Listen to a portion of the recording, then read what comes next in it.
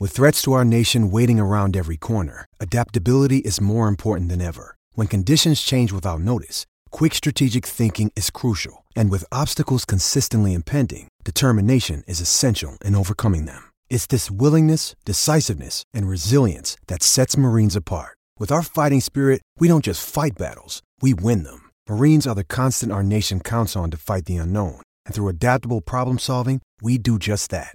Learn more at marines.com. HN Podcast, Miller and Dace. On a day when there was some breaking news, I guess it's the day after the day, on Sunday night, the 8th day of July, DJ Carton, basketball, 5-star basketball prospect point guard from the state of Iowa, chose to narrow down his field from 6 to 3, and the 3 schools that are still in his consideration are Indiana, Ohio State, and Michigan, whereas Iowa, Xavier, and I don't know who the other team was that didn't make it, doesn't really matter, were cut from his list, which of course led to a great deal of discussion on Twitter. We'll dive into some of that, but what were your general thoughts at that, Steve, as it relates to its impact, significance, relevance to Iowa and the basketball program?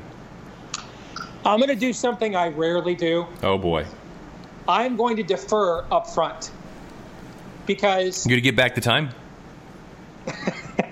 I'm going to do it because you're the fan. You have a broader and more intimate perspective. And I want to gauge before I jump in the pool, I want to gauge the temperature of the water to make sure I'm swimming in the right end. So I'm going to defer to you first. Well, there's some sharks in this water. I know the reason I'm going to defer to you first. Go get them. Right. Yes. Right. If Twitter is an accurate gauge of a fan base, which it's not, but it is it's the new message board. Not even new to use the term. It's the message board of 2018. And message boards continue to fade and becoming more and more a thing of the past that are just relics of an age demographic that is very soon not going to matter at all. No offense to anybody. I'm a part of that demographic. So the knee-jerk reaction was doom, gloom, oh no, Fran's got to go. Obviously, he's not the right guy, this, that, or the other. And a friend of mine were texting back and forth during Carton's announcement. And I was saying to him, and he brought up some interesting points as well. And kind of the gist of that conversation that I tweeted about today in a tweet storm was, folks, you act like Iowa's always gotten the best talent from in-state. Maybe that was the case in 1960 or 1950 or 1970, maybe even 1980, even extended into the 90s. But, the last time, Iowa, in the last 30 years, the last 29 years, so I'm talking B.J. Armstrong, Roy Marble, and Ed Horton have just played their last game for the University of Iowa. Okay? So we're talking 29 years ago. Iowa has been to one Sweet 16 since then. One. Iowa has had one player drafted in the first round of the NBA draft since then. And that was Ricky Davis, a one-and-doner back in, was it 97 or 98? So it's been 20 years since then, but there's been one in 29 years. Or rather two, I'm sorry. A.C. Earl was 1993. So we're talking 2 in 29 years. We're talking about a program that has probably missed more NCAA tournaments than has made it in the last 29 years, or it's very even, but that's also very front-loaded with Tom Davis and his trips. I think they've been there 6 times since Davis left. We're talking about a basketball program that's really not relevant at all on the national stage. And in the Big Ten, it fights to be on the good side of the middle of the pack. And can be 4th, 5th, 6th, somewhere in there. That's what it's fighting for on a year-in, year-out basis. So I guess as much as anything, I kind of want to say, check yourself. Stay in your lane. Know who and what you are. And a lot of people out there saying, well, we should be this and we should be that. Based on what? I mean, I wish I had more hair, but it ain't happening. We all wish for a lot of things. But at the end of the day, the reality is the reality. I mean, DJ Carton had an opportunity to go play at a lot of places. Heck, he still may get some more offers. But what about Michigan? I mean, they're playing for the national championship, 2 of the last 4 or 5 years? Is that right? 2 of the last 4 or 5, Steve? They've been in the championship game? Yes, 2 of the last 2013, 14, 15, 16. 2 of the last 6. Okay, so 2 of the last 6 years, they played for the national championship. So 6 years, DJ Carton's probably 17, turning 18. He can remember that. You know what he remembers about Iowa from his cognizant memory, maybe since he's been 7 years old? Not a very good team. Not a very successful team. 3, maybe 4 NCAA tournaments. One of those was, the play-in. What about Indiana? They haven't been great during his time, but gosh, I think they were like either number 1 or number 2 NCAA seed probably 6-7 years ago. And they have one of the most rich storied traditions ever. So when you go make a campus visit there to take in their basketball program, it's a lot different than coming over to Carver Hawkeye. What about Ohio State? Now, they haven't been as successful the last 2 or 3 years as they were, 7, 8, 9 years ago, but they have that success to draw on. And they had a good year last year. Iowa can't hold a candle to any of those programs as far as a basketball program is concerned. Can't. DJ Carton has to buy in to a vision to come to an Iowa over those programs. Some players do. Joe Wieskamp, dude was a borderline 5-star player anyway. And if he wouldn't have committed to Iowa so early, it's very likely he might have been. And certainly would have had far more blue blood offers. It's not like Iowa hasn't gotten some good talent, but you finished last in the Big Ten last year, or close to it, second to last, whatever it was. 4-8, 4-14. It's a hard sell. And, as much as anything, if you want to take off on Fran McCaffery for something, don't choose this hill. Choose the 2014 and 2015 recruiting classes that included 9 players, 8 of which left early. 8 of which left early. Some names you might not even remember. Andrew Fleming had a great night in the PTL one night, or a couple of nights. Dale Jones, Ahmad Wagner, who was not a good offensive player at all. Brady Ellington transferred to Drake. There was a Trey Dickerson, JUCO point guard, didn't do much of anything.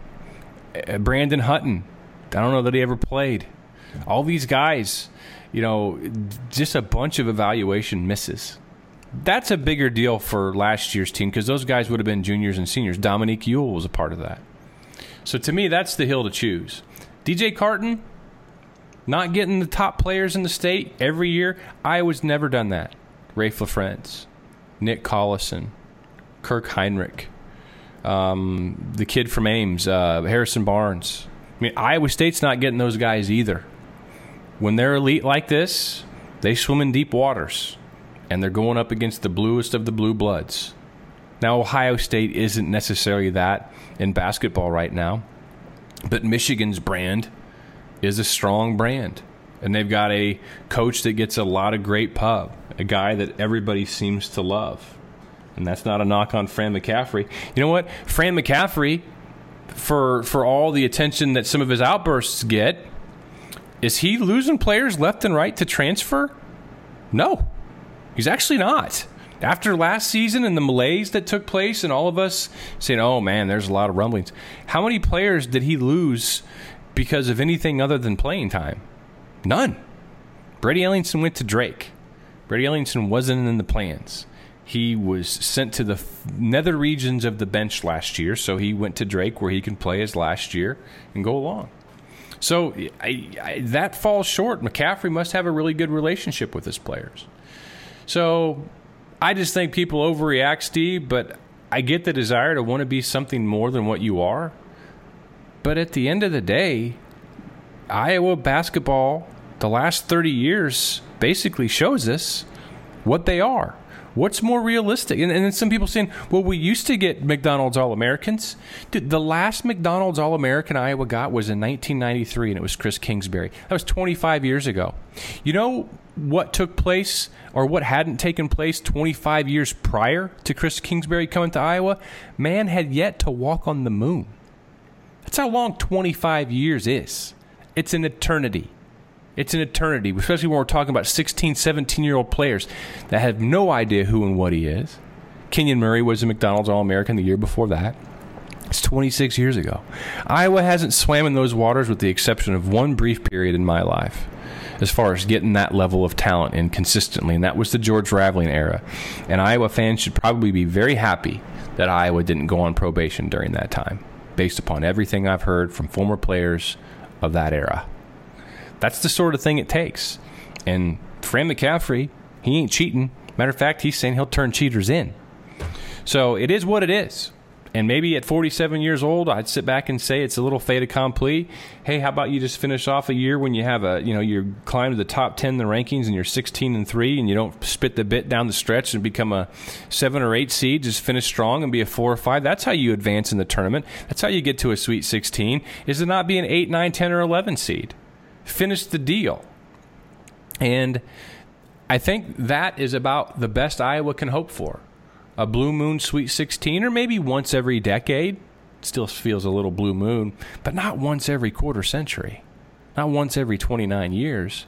But that's the reality. So who's you want to say I'm Debbie Downer or I'm a defeatist?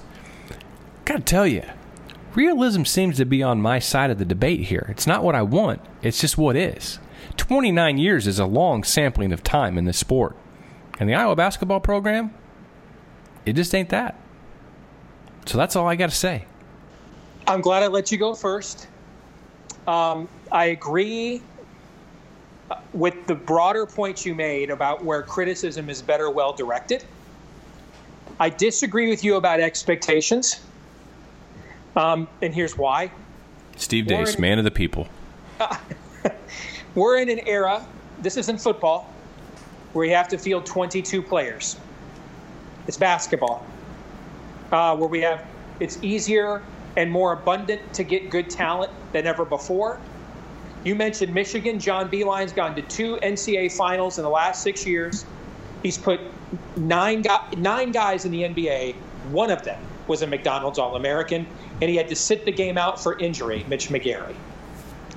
I think that you can absolutely build when George Mason, when VCU, when Marquette, and not the Al McGuire Marquette, when these are teams that can go to Final Fours, when Wichita State can be a number 1 seed, there is simply no reason that a program with Iowa's fan support, the league that it's in, demographics matter a lot less because, again, we're not fielding 22 players. You really just need a couple of difference makers, and if the rest of those guys know their roles, right away you have an NCAA tournament team. Can I jump in real quick? You bet. You just said something. You just need a couple of difference makers, okay? Mm-hmm. I think that's true, but you need a couple of difference makers at the right position. And I'm going to that next. Tyler Cook. Okay. Tyler Cook's a 4-star. Yep. Luka Garza is a 4-star. Joe Wieskamp is a 4-star. Patrick McCaffrey is a 4-star. That is 4 4-stars over 3 recruiting classes. And frankly, I can't remember the last time Iowa did that. But you're missing a key component, which is Captain Ahab's white whale that continues to elude him. And that's point guard. Indeed. And this is where I do think the criticism should be primarily placed at the lack of player identification and development in certain areas, as you pointed out. But in this particular case, I don't think it's absent of criticism either, and here's why. I'm not a recruitnik. That does not mean I don't follow recruiting. It just means I'm not obsessed with what the 79th ranked right guard is doing, and what hat he wore to school that afternoon. Okay, I'm well aware of who the top recruits are. I follow it on that level. But, only in the last year, really, or two, has my favorite team started recruiting in basketball in those circles. So I didn't know what the hell a Muhammad Ali Abdur Rahman was until he arrived on campus. And it wasn't until his junior year that I found out it was Muhammad Ali Abdur and not Muhammad Abdur Ali. I didn't know what it even stood for. Okay, so recruitment to me becomes now you're almost at To Catch a Predator, creepy, following these guys on Twitter. I'm not that, but I'm fully aware of who top recruits are and things of that nature.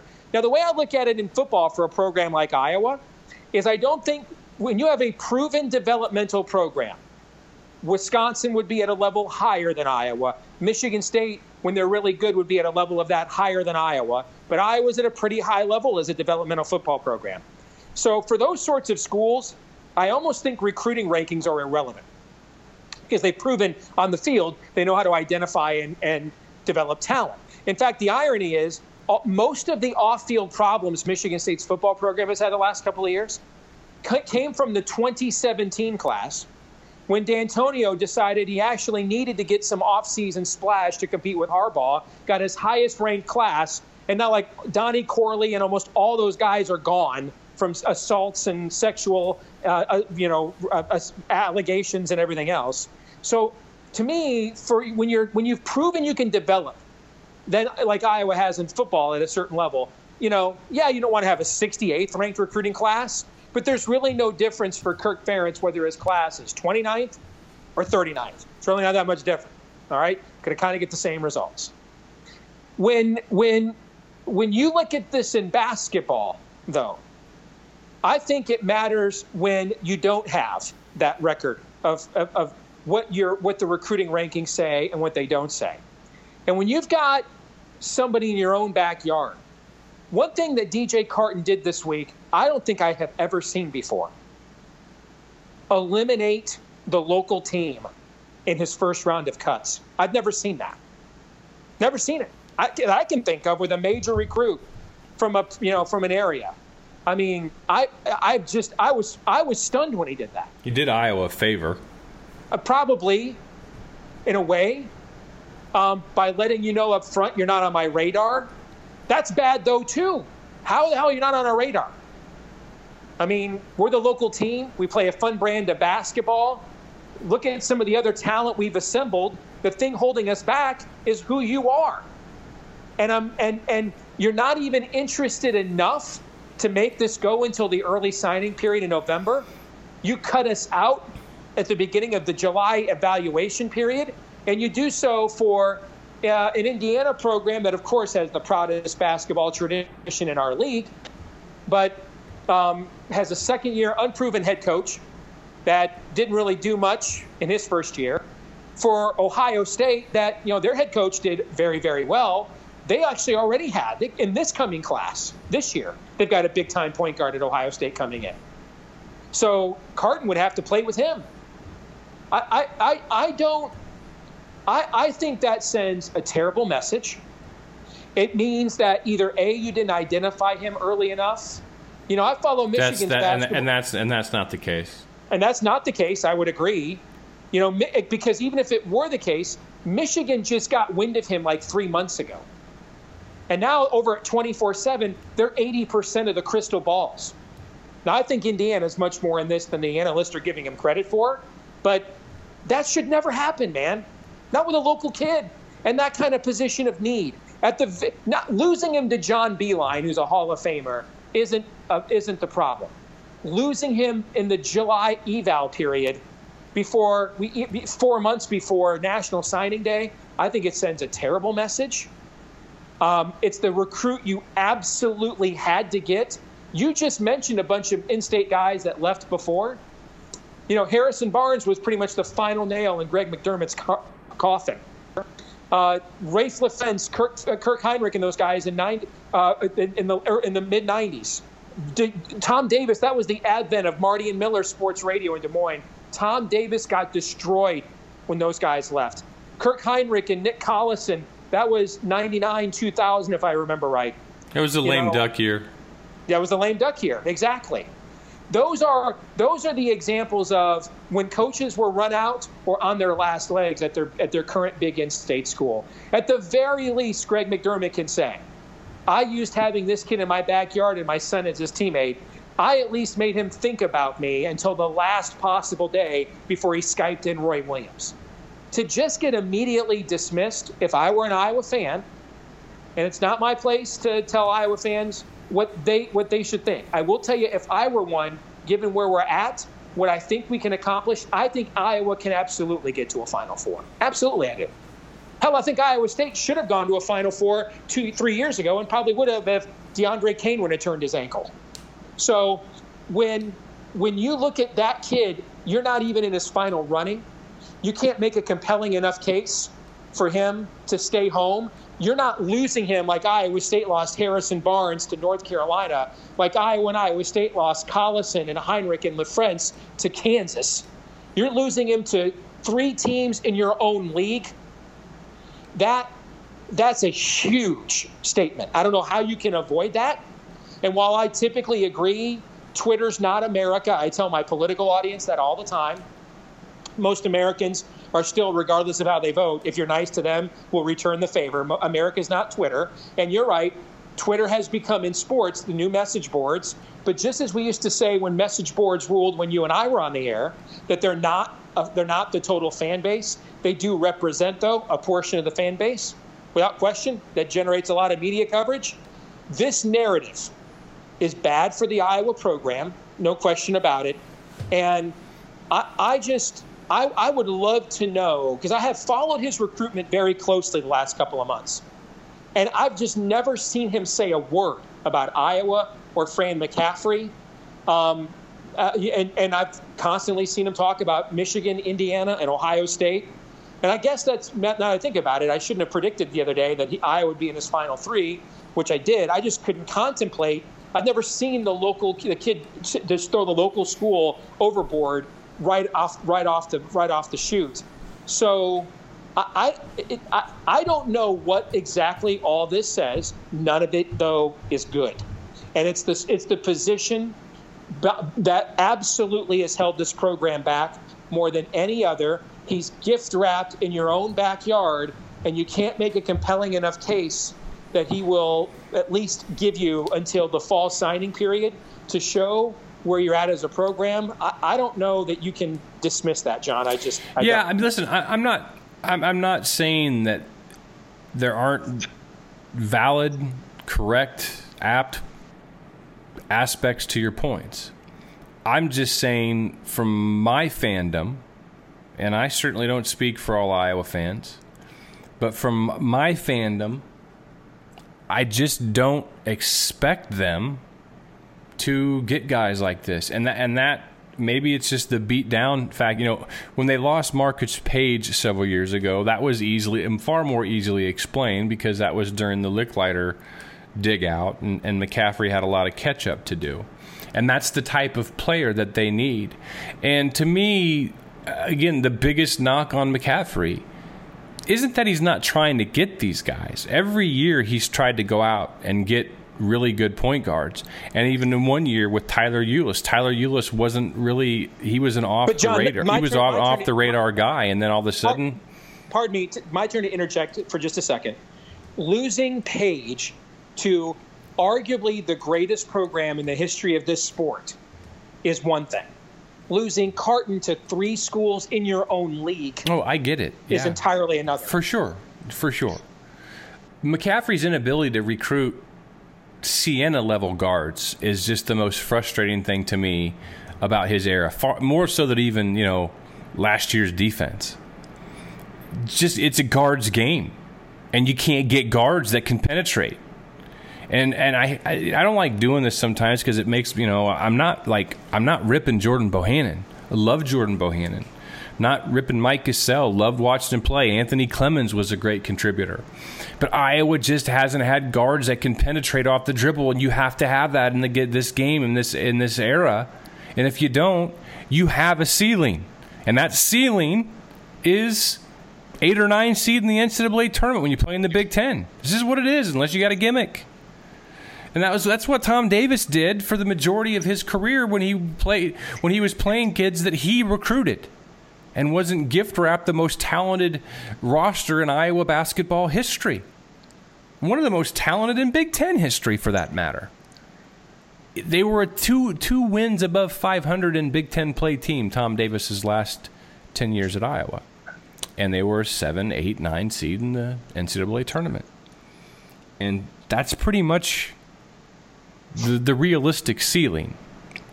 But you should be able to recruit better guards. And that's just been the big challenge. So anyway. All right, let's put a final bow on this by me asking you this question, if you don't mind. Okay? If you're the next guy on Iowa's point guard list, and let's say you're a top 100 kid, all right? And you probably, if you're a top 100 point guard, you know, that's also what makes the Carton issue so problematic. Is he's what we call in Michigan fan circles, because our coach we went from essentially inventing the method of milking the system to now we have, who his peers vote, the cleanest coach in the sport. We went from one extreme to the other in my lifetime, okay? So we went from teaching George Raveling how to do it to now we have a coach that won't jaywalk. And we have this saying at Michigan when it comes to basketball recruiting, a recruitable 5-star, a recruitable 4-star, meaning a kid serious about academics who's not on the take with a shoe, who's not getting paid under the table with a shoe company, all right? Right. So this is he's become a 5-star. He was about a top 100 kid about 6 months ago. He has soared, talking about Carton, he has soared in the camp circuit in the last few months. He's now a 5-star. So he's what we call a recruitable 5-star. To have a recruitable 5-star means he probably has the same offer list as your next point guard prospect who's maybe a top 100 kid, because if he was an unrecruitable 5-star for a school like Michigan or Iowa, then he'd be looking at Kansas, Kentucky, North Carolina, right? Okay, so you go into that next kid's living room, and he's probably down to a lot of the same schools that DJ Carton was down to. Probably even familiar with DJ Carton's recruitment because he recognizes he's the next tier of prospect. When he says to Fran McCaffrey, or his uncle who handles his recruitment does, or mom does, when she says, or he says, well, you had this kid in your own backyard, and you didn't make the cut with him, so, I mean, why would I want to go to school there when the kid in your own backyard wasn't interested? Your answer is what? Well, unfortunately, that question is moot because here are the two guys that I was targeting. Andre Gordon and Noah Hutchins, this according to an article on Hawkeye Nation from Rob Howe, free for everyone. Andre Gordon, 6'2", 180, from Sydney, Ohio. He reports offers from Loyola Chicago, Tulsa, Dayton, Illinois State, Akron, Kent State, and a few others, with Iowa, Clemson, Ohio State, Nebraska, Wisconsin looking to scout him this month. The other kid, the Noah Hutchins, 5'11", 165 water bug from Buffalo, reports offers from Temple, Wake Forest, and others, meaning, not necessarily big time. 38th ranked point guard in the nation in the 19 class, number 11 player in New York. So it's not really I don't even think it's that cut you're talking about per se with the other offers. And Hutchins, 5'11", 165 probably means 5'10", 150. And I'm not dogging him. Listen, I'll take a guy like that if he can penetrate. Sign me up. I'll take it. So, well, if he's 165 pounds, he's not playing much in the Big Ten his first season. Well, no. Regardless of how quick he doesn't have to. It's like next year, Jordan Bohannon will be there. Connor McCaffrey will be playing 8 minutes a game. So he won't have to do that. All right. Transition to football. On Monday, the 9th, Iowa announced that Manny Rugamba, starting cornerback, last summer, everybody was freaked out that Iowa was going to be playing against Wyoming and quarterback Josh Allen without their best cornerback in Manny Rugamba, who was going to be suspended for that game, and he was suspended for it. And, boy, by the end of the season, he was benched. And Iowa's secondary led the nation in interceptions, mostly without Rugamba. And Josh Jackson led the nation in interceptions and made himself a lot of money. So this can sound a little bit like the fans don't need him, never knew him kind of a deal. And I wish Manny all the best. Nothing against Manny. This is kind of a position right now with what Iowa's got going on and how well they're rolling with draft picks and Phil Parker's coaching and the talent that they've actually had coming in recent years at this position. I'm not really all that worried. I mean, yeah, he started, 7, 8, 9 games, but by the end of the year he was benched. So, okay. Well, I've got, because we're going to talk about what Athlon says about Iowa here in a second, and I've got my Athlons opened up to the Iowa page right now. And it's funny because when they list Iowa's 2 deep, they've got Manny listed as a returning starter in bold, but they have him second string. Yeah. So I think that kind of gives you kind of the picture here. I think it's a little bit like last summer. Wisconsin had a couple linebacker injuries. Remember this? Yeah. Okay. We were all like freaking out. And then I listened to a show, a college football podcast. It was a Michigan one, actually. And it came up, and the analyst they had on was like, guys, honestly, at this point, unless you're telling me they're down to like their 4th stringers, I mean, have we not seen enough over the years that it kind of almost doesn't matter what the name on the back of the jersey of a Wisconsin linebacker is? They all look and run the same. Do we really believe it's going to make that much of a difference? Yeah, the confusion of the scheme is so good. Right. We got to the season, that analysis turned out to be right. So, if you were telling me this was something that the Iowa program has rarely been able to achieve, which is a guy that, and when they have, we remember the names, the guy who can come off the edge without a blitz and consistently put pressure on the quarterback. If it was that guy, I'd be worried. Okay? But given that, number one, Iowa's scheme defensively doesn't overly tax your corners and coverage to begin with, and B, as you just pointed out, what they've actually done on the field the last couple of years in developing guys and putting guys in the NFL, and this even goes back to early in the Ferentz era when guys like Sean Considine went from nobody recruits to NFL draft picks and safety. I'm not really that concerned about it. Yeah. Let's go to the Athlon quick, Steve, our favorite segment. Section of this magazine, what opposing coaches say anonymously about teams. And in the Bigger Ten podcast, we'll go into this more with the rest of the league. But let's just focus on what the coaches or coach or whatever had to say about Iowa. Quoting here, "There are a few guys in our business as genuine and loyal as Kirk Ferentz. I respect him greatly. But I also realize he has a great gig. He goes 8-5, and they love him. He goes 1 step forward 1 year and 2 steps back the next, and they love him. I wish it was like that for all of us, but more and more I'm beginning to think it's like that for only one of us. Not just in this league, but the entire country." End quote. We have been doing this for years, these Athlon anonymous coach quotes. This is among my favorite ones of all time. Okay? I just think what I love about it is it's the kind of thing I wouldn't expect a coach to say even anonymously, but we always wonder if they think like this privately, okay? And so you got to start thinking of a coach, because I always try to guess, too, who would say this, Like, I don't think like a Pat Fitzgerald would say this, because he's at a school where if they go 8-5, dude, he's getting a freaking statue. Yeah. Okay? So if you want to talk about a guy who the fans love him no matter whether their record's 5-7 or 9-3. It's Pat Fitzgerald. Okay, so I don't think it was somebody like him. I could see it being, and we don't know that it's a head coach either. It could be an assistant coach. Right. I mean, I could see this being a coach at Michigan, because a lot of the old school Michigan people have huge regard for Ferentz. Lloyd Carr, that was his personal hand-picked successor when he retired in 2007, was Kirk Ferentz. That's who he wanted.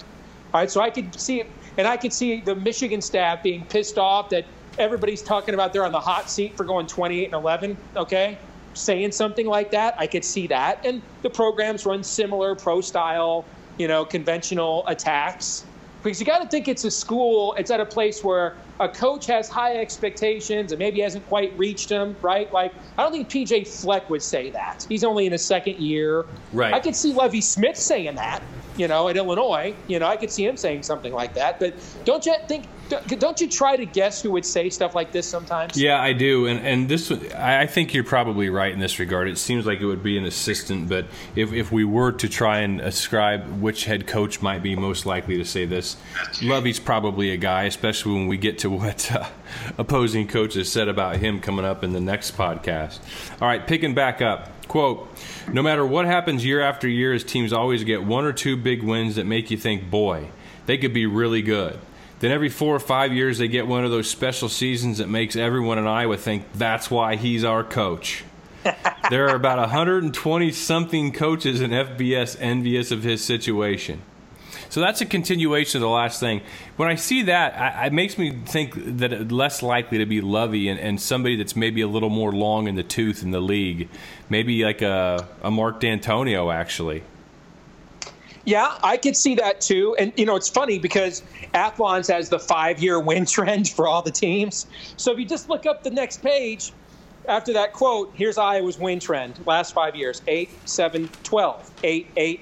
Exactly what that coach just said.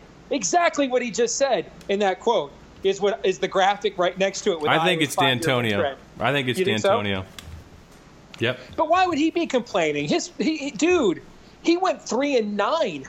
3-9. One of my favorite things I saw on Twitter recently is Brayton Gall, the college football writer for Athlons.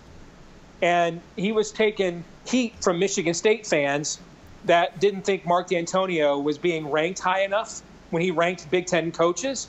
And he's like, guys, you realize that among Harbaugh, Urban Meyer, James Franklin, and Mark D'Antonio, in my national coach rankings, I have all 4 of those guys in the top 12 nationally. Are we really going to argue that one guy's 8th and one guy's 12th? Who freaking cares? I pretty much have them all among the best coaches in the country. And one Michigan State fan tweeted him, and in this, I was watching this go back and forth. One Michigan State fan tweeted him and says, how come D'Antonio doesn't get any credit for taking a 3-9 team to 10-3 last year? That's funny. And Brayton Gall retweeted him and goes, presented without comment. Okay, so this is a guy that went 3-9, and there was not even a hint that he was in trouble for doing that kind of a record. Why would Mark D'Antonio be lamenting someone else's good fortune from a fan expectation standpoint? I mean, there's logic there. It's difficult to think who it would be other than him. But the perfect head coach to say this, when you look at circumstance and everything, is Harbaugh. You just have a hard time. I just don't think Jim Harbaugh's talking to any of these guys. Yes, I know. Not a chance. I agree with you. That's why I said I could see an assistant at Michigan. There's no way, even if they called, he would even return the call. You're exactly right about that. Okay. Yeah. I mean, Harbaugh is even worse in terms of media exposure than Lloyd Carr was. He's just not as much of a jerk about it as Lloyd was. But I could see an assistant on the Michigan staff saying this, because there's really no other coaching staff in the league who probably feels like, hey, we've done pretty well and everybody's complaining. Tell me who else that would be. Yeah, that's true. That's true. Last thing, how about Nate Stanley? What a surprise he was, and did he ever produce? When was the last time Iowa had a quarterback put up those type of numbers and that few turnovers? He's the kind of player who can lead to that special season. Ricky Stanzi in 2010 had similar numbers to that, and then prior to that, probably Drew Tate. Or James Vandenberg actually had numbers like that prior to the horrible, sorry, we ruined your career 2012 season. And then Brad Banks. Those would be the ones. Also keep in mind, these are opposing coaches. Yeah. So it's not one coach giving all of these quotes. Correct. I would imagine this came from somebody probably either in Iowa's division or they played last year. They got a look at Nathan Stanley up close because they had to. They played against him, watched him on film, etc. Right. Then this is the last one. They always play above their ceiling on defense. And last year they had a ton of interceptions from a bunch of guys that just played hard and didn't act like stars. And I think almost the playing above your ceiling to me sounds like the whole is consistently greater than the sum of the parts, which is absolutely true. Let me give you one quick stat. One of the things, and this I think is the best Athlon's football preview they've ever put out. And for a lot of years, I'd just buy it because it was like the first one out, and I would just wanted some football, But I mean, the last few years it's gotten so much better, but this year's edition is so good. And there's a lot of advanced sabermetrics in this year's edition. And there's stats like this for every team, like they have for Iowa. Opponents completed just 257 of 459 passes against the Hawkeyes last year. That's 56%. And of those 202 incompletions, 93 of them, 46%, were caused by either an interception or a PBU. That was the second best rate in the FBS last year. Okay? Wow. So, no, I don't think Manny Arumba will make a difference in what. Now, let me rephrase that. If there's if Iowa has a typical Iowa running back here at corner, then Manny Arumba's absence matters, right? Because you needed a body, okay? Short of that, I don't think it'll make the difference in the outcome of one game this fall. Yeah, you just pulled the rug out from underneath Rugumba. Manny Rumba. I like that. Rumba? Yeah, you pulled the rug out from under him. What's funny is I'm sitting here looking right at his name too on the TV. I like when you do things like that because then people know you're not I'm not Rain Man. That you're not a cyborg. I used to be. Those are the mistakes I did not make at 35 that I'm making more often now at 45. What's your name again? Yeah, well, at 35 you just edit them out. At 45 we leave them in for the humor. You know what's funny too is I could tell you Iowa's entire defensive backfield probably in 1985. Oh yeah. And I barely can remember who started last year. Yeah, that's true. I don't get that, but it is what it is, and I'm with you on that for sure. All right, that'll do it for this installment of the HN Podcast. For Steve, I'm John. We'll talk to you soon.